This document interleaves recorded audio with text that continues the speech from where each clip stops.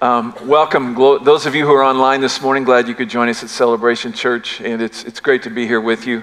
And we're going to be looking into Romans chapter 14, verses 7 and 8 this morning, so let's read that together. For none of us lives for ourselves alone, and none of us dies for ourselves alone. If we live for the Lord, and if we die for the Lord. So whether we live or die, we belong to the Lord. Now, last week during Pastor Mark's message, we saw a video testimony from Kenny Peterson. How by chance, just by chance, one day, he and his wife were running late for their church, and they're passing by in front of Celebration here on their way to their church, and they just decided to turn in and visit us instead of arriving late at their place. Well, you heard from Kenny what happened. His life changed. His family changed. And God has healed him of so much. It was just awesome testimony. And Kenny, in turn, has become an incredible channel of blessing to so many of us here through his ministry. Just one decision. Isn't that amazing? Just one decision, spontaneous, quick, just a random turn of the wheel into our parking lot, and boom, forever changed. Wow. You know, things connect.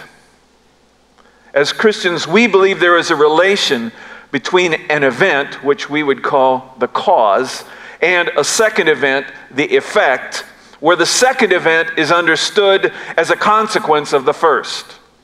In physics and philosophy, this is called the law of causality.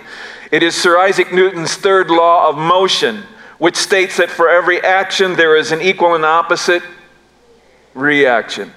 Cause and effect are an action-reaction combination, and the cause is the reason something happens, and the effect is what happens as a result. Let's talk about itching. Apparently, cause and effect are behind why we itch. I read this article in Time Magazine last week. It's from Time Magazine, May 23rd. What is the neurological basis of the pruritic response? Or in plain English, why do we itch?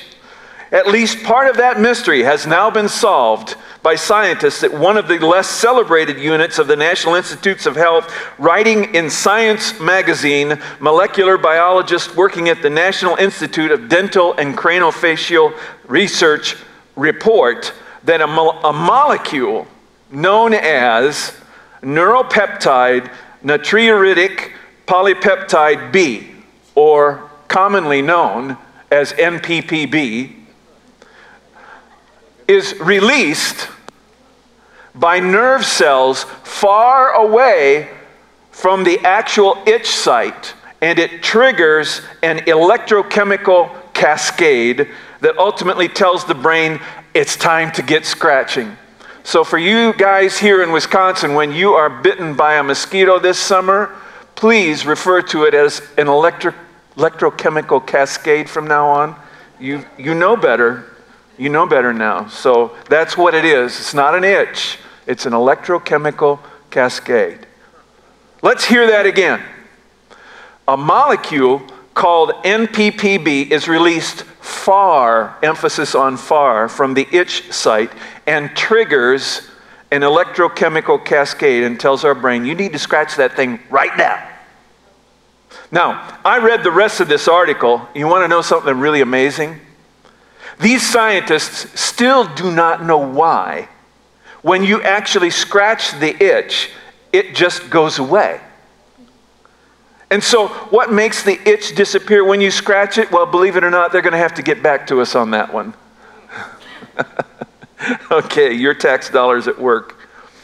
Which brings us to the cause and effect thing that we're talking about this morning. This verse, Romans 14, brings the law of causality home to us. No man lives to himself alone. No man dies to himself alone. We're connected here. I can be the irritant that causes and releases an MPP molecule in somebody else. You, for example, that causes you to have to go and scratch an itch. I can be the cause of that because we're connected as people. What I do, the cause, affects others, which becomes the effect. What happens to me affects others. What I decide affects others. What I decide not to do affects other people. I am a free moral agent. I can make my own decisions and choices. God's designed me that way. You too. But I am not free once I make that choice to say what the result of my choice is going to be. And that's what I want to talk to you about today. When you make a choice, do you think about the consequences? When you make a choice, do you think about the consequences? Could it be that the choice you make might affect somebody else?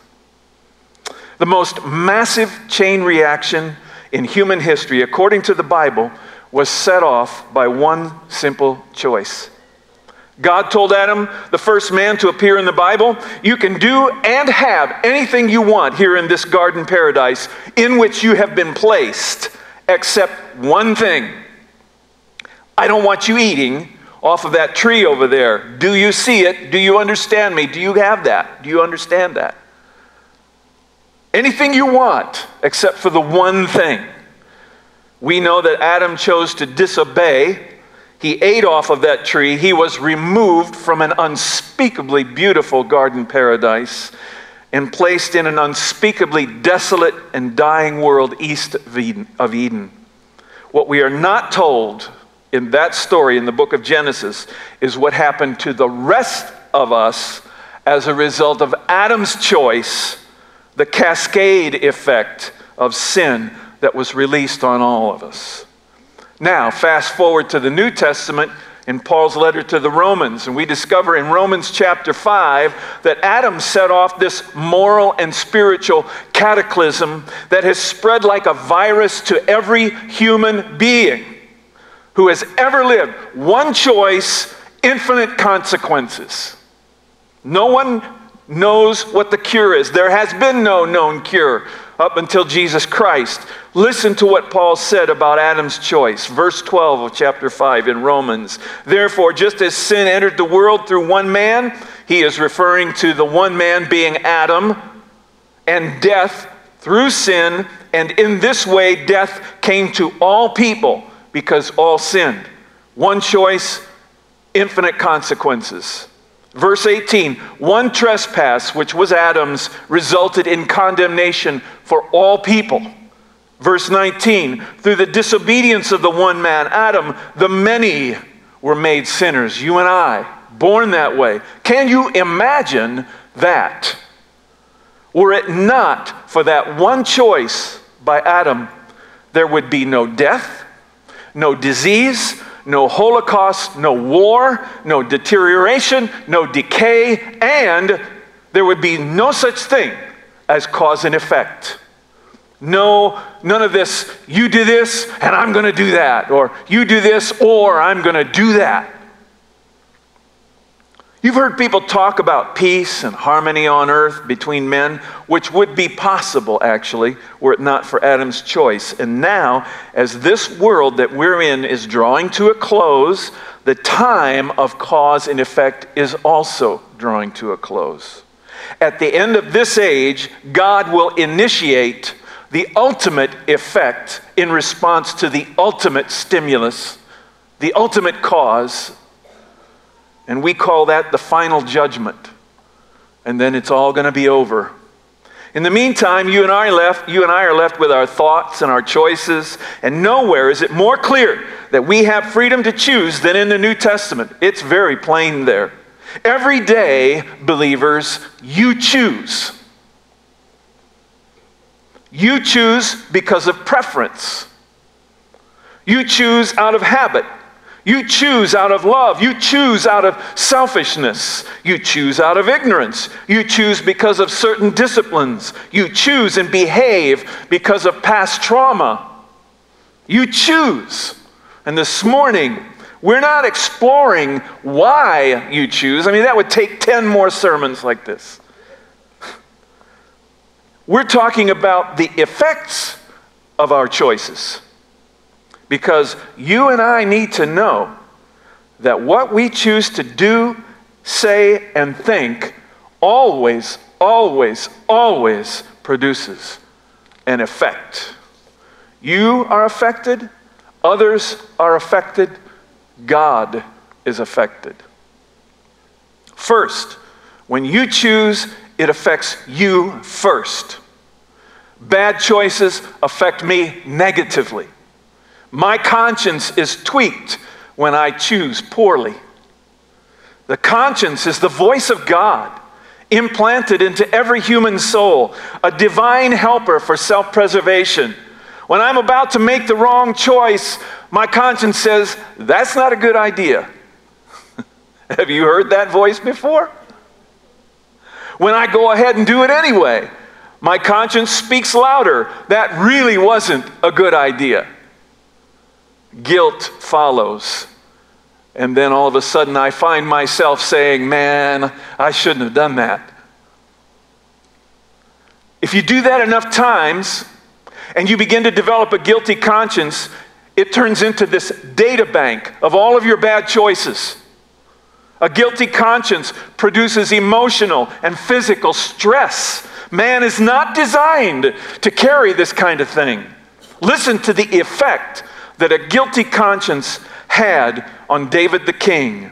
Psalm 32, when I kept silent, he had unconfessed sin in his life. His conscience was haunting him. When I kept silent, my bones wasted away through my groaning all day long. For day and night your hand was heavy on me. My strength was sapped as in the heat of summer. Check it out. From carrying that stress, David started to waste away inside. He groaned all day long. Normal people do not go around groaning all day long. We call those people depressed. And we understand that that is not a healthy way to live. But David made a choice, and he was affected by it. I'm not connecting depression to guilt. I'm just saying it happens. David could feel the hand of God on him day and night. And whatever that was, it drained his strength completely. Nothing left. As if he'd been lying out in 120-degree heat all day, because that's how hot it gets in Israel in the summer over there. This is how he felt all of the time. Heat stroke 24/7. All due to the effect of a guilty conscience, the effects of carrying around these guilty memories of bad choices without ever resolving them.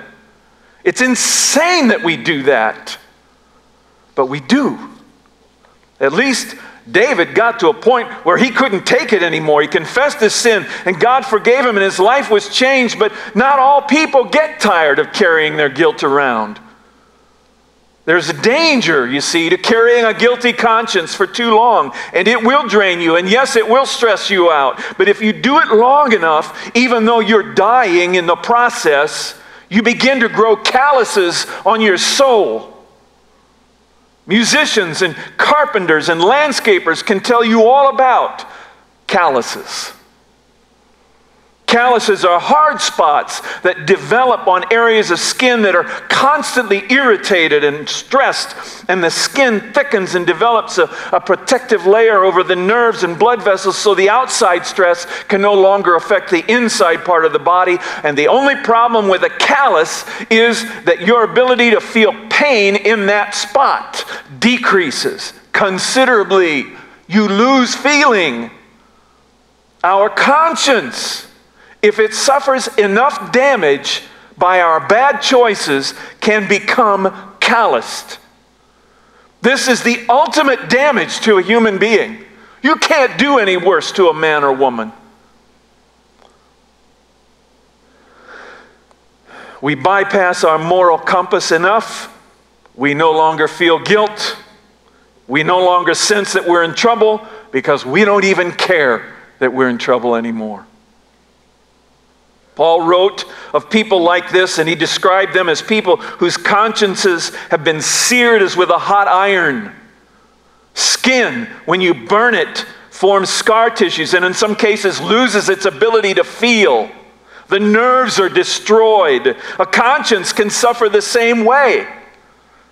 No one is born like that. Conscience can suffer the fate, but conscience can deteriorate through a life of bad choices, and your choices affect you first.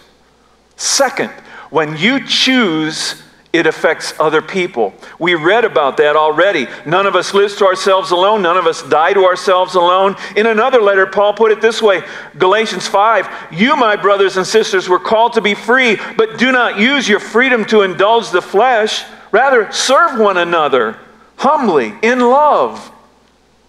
Being selfish, using my moral choices to live selfishly at the expense of others is a sure way for me to isolate and lose out with God. Selfishness manifests in a million different ways.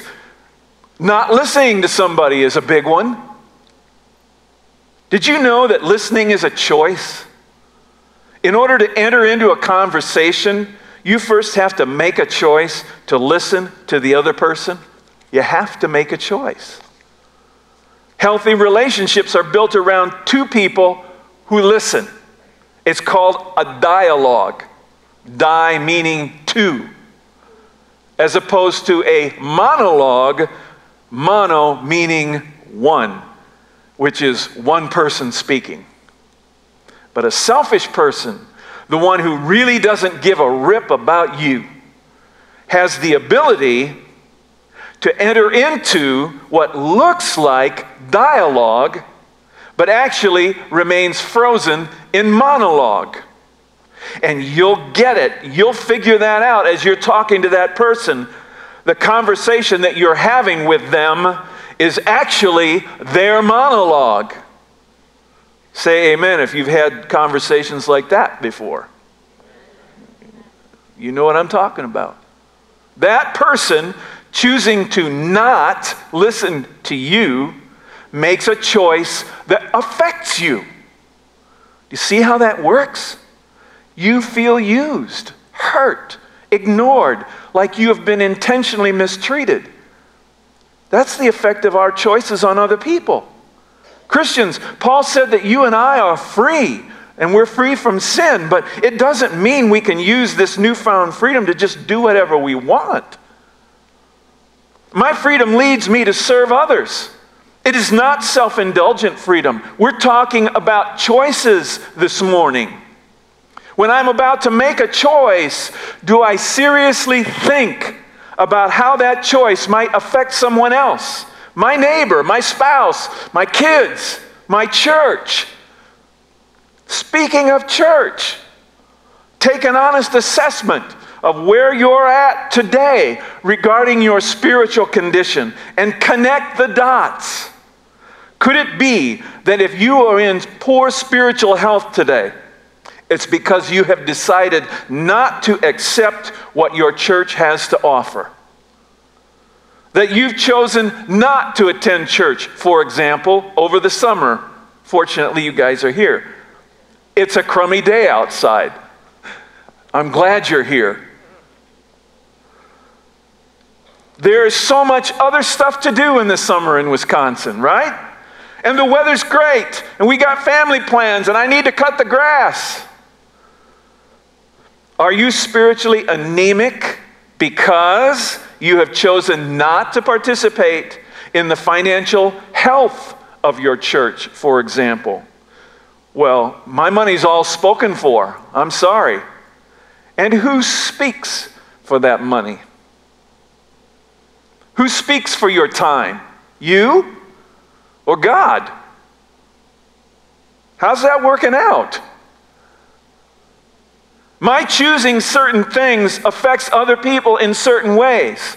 If a person walks away from our conversation without me listening, he may feel disrespected. He may feel like he's not important enough to engage in a conversation. He may feel hurt or neglected or offended. It's even worse if I hurt somebody overtly with my actions or my words. I mean, even your body language, which, by the way, is also a choice, communicates certain things to certain people in certain ways.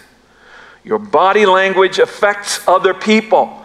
God reads body language. You don't believe that? Look at Isaiah 3. Jerusalem staggers.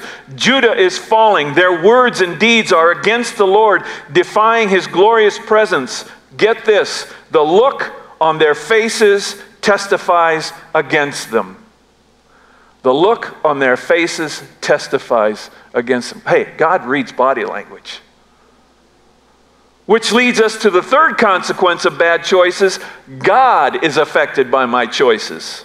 There is cause and effect there. Why would I choose to neglect, insult, disobey, dishonor, curse, blaspheme, and ignore the one being in the universe who loves me unconditionally? Why would I do that? The one being in the universe who holds the universe in his hands. The one being in the universe who is worthy of being worshiped and thanked for all things seen and unseen. The one being who can offer me forgiveness and mercy. This person I choose to dishonor through my thoughts, speech, and actions. I choose. David, the king, finally figured it out after a season of conflict with his own conscience. Remember the description of how he felt? We read it in Psalm 32. His bones, his being, he felt sapped. Then he was confronted openly by Nathan the prophet. And David figured it out. He'd already lost 2 sons because of this. His grief was ongoing, his memory indelible.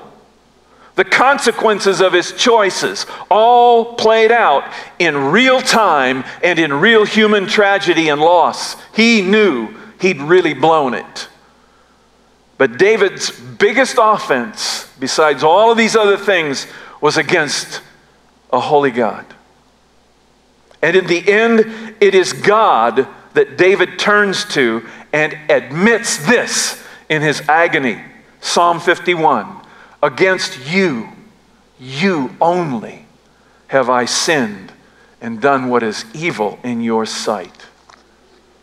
You, God, I get it now. I've dishonored you. A.W. Tozer wrote that the sinning man becomes a temporary atheist. He sees, hears, and knows what God is saying and what God expects and simply chooses to go the other way. As if God didn't even exist. As if he would never have to worry about a guilty conscience. As if he would never actually meet God face to face. As if there could not possibly be consequences attached to his choices. He just stops believing for one insane moment, and he does what he wants to do, but we got to realize God is offended. God does see, he does hear, and ultimately he lays the blame at our doorstep, either for our actions or our inactions. When you make a choice, do you think about the consequences? When you make a choice, do you think about what it's going to do? Could it be that the choice you make might affect someone else? As it turns out, yes, it does. It affects other people. It affects you, and it affects others, and it affects God. Again, we're not just simply observing things. We are seeing the man and woman we've become when we look in a mirror. Christian or not, you're making an honest assessment when you come before God. What have my choices made me? Could I do better? What in the world am I thinking? This is what I want to leave you with, the challenge today. Paul, writing to the Philippians, let me conclude with this. Finally, brothers and sisters, whatever is true, whatever is noble, whatever is right, whatever is pure, whatever is lovely, whatever is admirable, if anything is excellent or praiseworthy, think about such things. Whatever you have learned or received or heard from me or seen in me, put that into practice. and the God of peace will be with you. Listen, guys, we live in a fast-moving culture. It's never moved as fast as the way it's moving right now, and the direction is away from God. And if you follow in that flow, you'll wake up someday and God's a million miles away. Don't give in to that. Take time to think through what you're doing. Take time to think about your relationship to God. Take time to self-examine the state of your soul. It's very, very important. Can we pray together? Lord, we love you and praise you for this day, and thank you for this time together. Lord, we understand this morning our choices have consequences. Things that we do and say have consequences, and we, Lord, want to honor and please you. We don't want to affect other people negatively. We don't want to hurt anyone. We don't want to hurt ourselves. We want to honor you, Lord. And so help us to do that. Help us to use our brains for the reason that you gave them to us, Lord, so that we might make good moral choices, that we might honor you, praise you, bring worship to you through the way that we live. In Jesus' name we pray. Amen.